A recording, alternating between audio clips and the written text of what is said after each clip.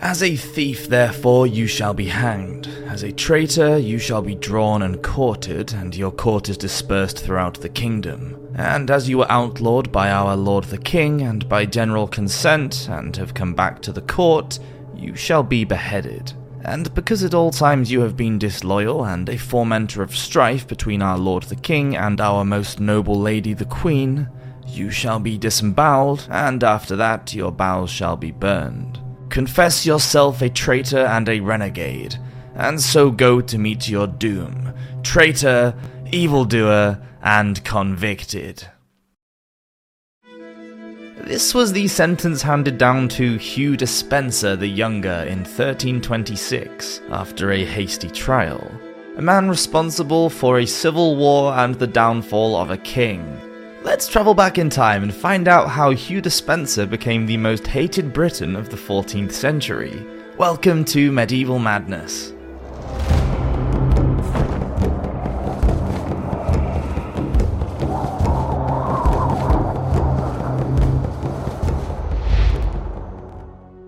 Piers Gaveston had been in the royal household since around 1300, when Prince Edward of Carnarvon was 15. Gaveston was the son of one of the household knights, and the two teenagers became very close. In 1307, Edward, who was heir to the English throne, had begun to call Gaveston brother, and wanted his intimate friend to receive the extensive, and at that time vacant, earldom of Cornwall.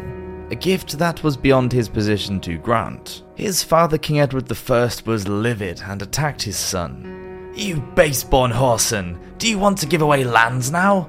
You who never gained any. As the Lord lives, were it not for fear of breaking up the kingdom, you should never enjoy your inheritance." King Edward was so consumed with rage that he lashed out at his son and tore handfuls of hair from the prince's head. Sure that his wasteful son was going to ransack the country, the king sent for his barons, and as a council they agreed that Gaveston should be banished from England. It is possible that Prince Edward had a sexual relationship with Gaveston and many of his other favourites, although it is impossible to really know. Both men had sex with their wives, who bore them children, and Edward had an illegitimate son whose mother is unknown. It's also rumoured that Edward had an affair with his own niece. Gaveston swore that he would leave England. He was told to travel from Dover and go to Gascony in southwestern France, and never to return without the permission of the king. But by June of 1307, the king was dead, and the first thing that the new Edward II did was to recall Gaveston home. Determined to bring him into the royal family, he married him to his niece Margaret de Clare, and elevated him to the rank of Earl of Cornwall. It was not a good move, and angered the powerful barons and earls who believed that Gaveston was arrogant and had too much influence over the king.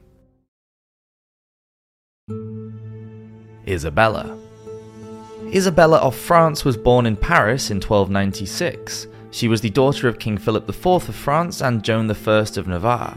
As was usually the way with royalty, Princess Isabella was betrothed to a foreign prince at an early age for political benefit. She was well educated and nicknamed the Beautiful in France, for all intents and purposes a fairy tale princess. With long blonde hair inherited from her handsome father, Philip the Fair, and her striking features from her Spanish mother. She left the French court and married Edward II in 1308 when she was just 12 years old. I blame the parents, as her mother Joan had just been 11 when she married her father, and then died in rather mysterious circumstances in 1302 when Isabella was just 6.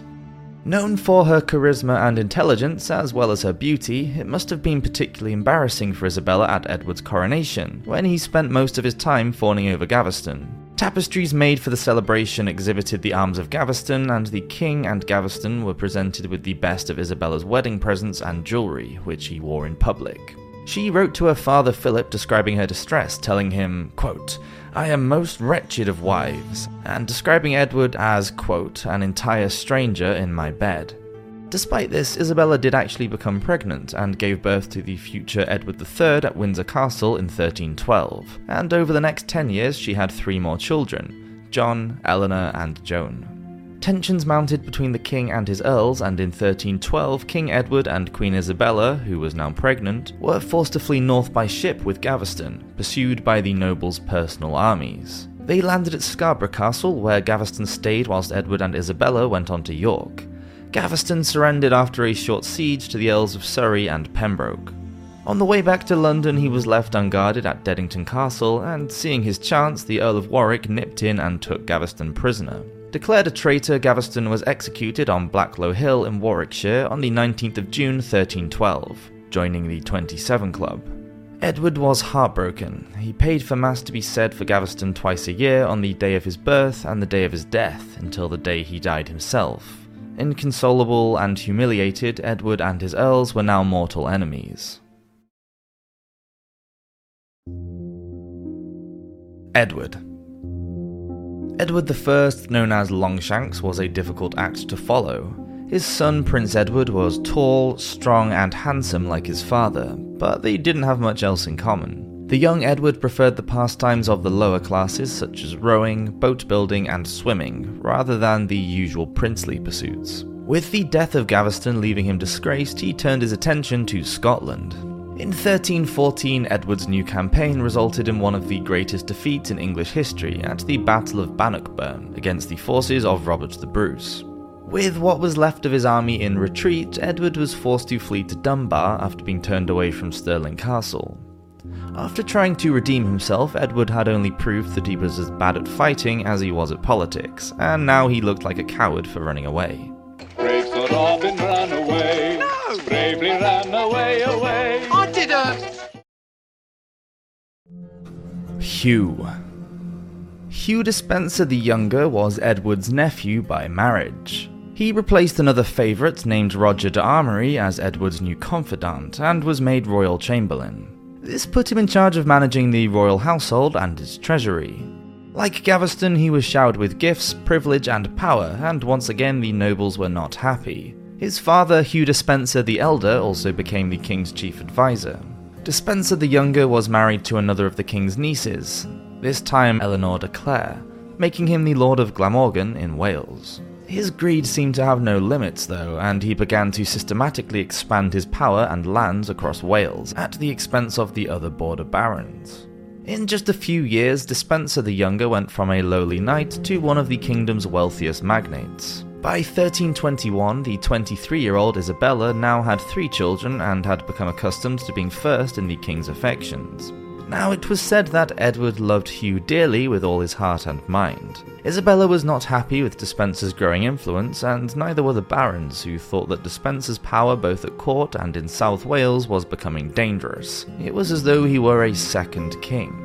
It led to a civil war, which Edward emerged victorious. This meant even more power for Despenser.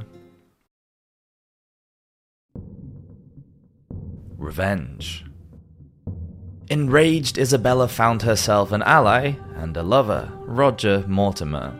The two fled to France to plan their invasion. In September 1326, they launched their attack and were met with little resistance. Despenser and the king were captured in South Wales. Hugh the Elder, still wearing his armour, was hanged for treason at Bristol. His body was then beheaded, cut into pieces, and fed to the dogs. His head was sent to Winchester on top of a spike to be displayed as a warning to those who had supported King Edward.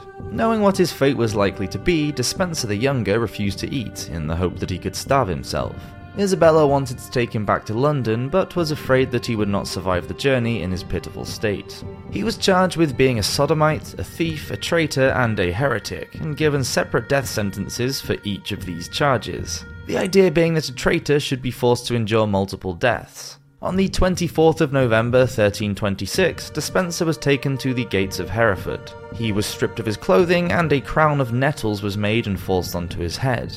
Verses from the scriptures were cut into his skin by his enemies using knives. He was made to ride through the baying crowds, who threw all manner of detritus at him. Then, dragged from his horse, he was carried on a sled pulled by 4 horses to the town square. Then, strapped to a 50-foot ladder, a noose was tied around his neck, and he was hanged there until he was almost unconscious. The rope was removed, but Despenser remained tied to the ladder whilst his genitals were sliced off and flung into the fire below whilst he watched. His abdomen was cut open, and his entrails were also thrown onto the flames. Finally, his heart was removed, the body was lowered, and all 4 limbs, as well as the head, were hacked off. The head was sent to London to be displayed, whilst his arms and legs were sent to York, Bristol, Newcastle, and Dover. It was a cruel and brutal end. Some accounts even mention Isabella and Mortimer enjoying a meal whilst they watched the execution. Downfall. The king was taken to Kenilworth Castle and was forced to abdicate the throne. It was passed on to his son, who was crowned in February 1327 as Edward III. He was just 14 years old. Edward II was the first English monarch to abdicate. The king was transferred to Berkeley Castle, where it is rumoured that he was murdered by either suffocation or by having a red-hot poker inserted through his anus and into his bowel. Nasty. One chronicle states that he was, quote, slain with a hot spit put through the secret place posterior. In the end, having lost Gascony and Scotland, as well as oppressing and weakening the kingdom, he could hardly be described as the best king to have ever ruled England. Isabella and Mortimer ruled as regents for 4 years, until Edward III was old enough to take charge alone. Ironically, Mortimer started to steal titles and lands just like Despenser before him. The young King Edward had him and his mother arrested. Mortimer was hanged, but Isabella was released and lived out her life in luxury. On her death, she was buried in her wedding mantle, holding a casket which contained her husband's heart. For her part in the removal of Edward II from power, she was nicknamed the She-Wolf of France. Coincidentally, my drag queen name. Excavations made at Halton Abbey in Staffordshire during the 1970s uncovered a skeleton. The remains have been reanalysed and are said to bear all the hallmarks of having been quartered and beheaded, and are thought to be those of Hugh Despenser the Younger. He was voted the worst Briton of the 14th century by the BBC History magazine.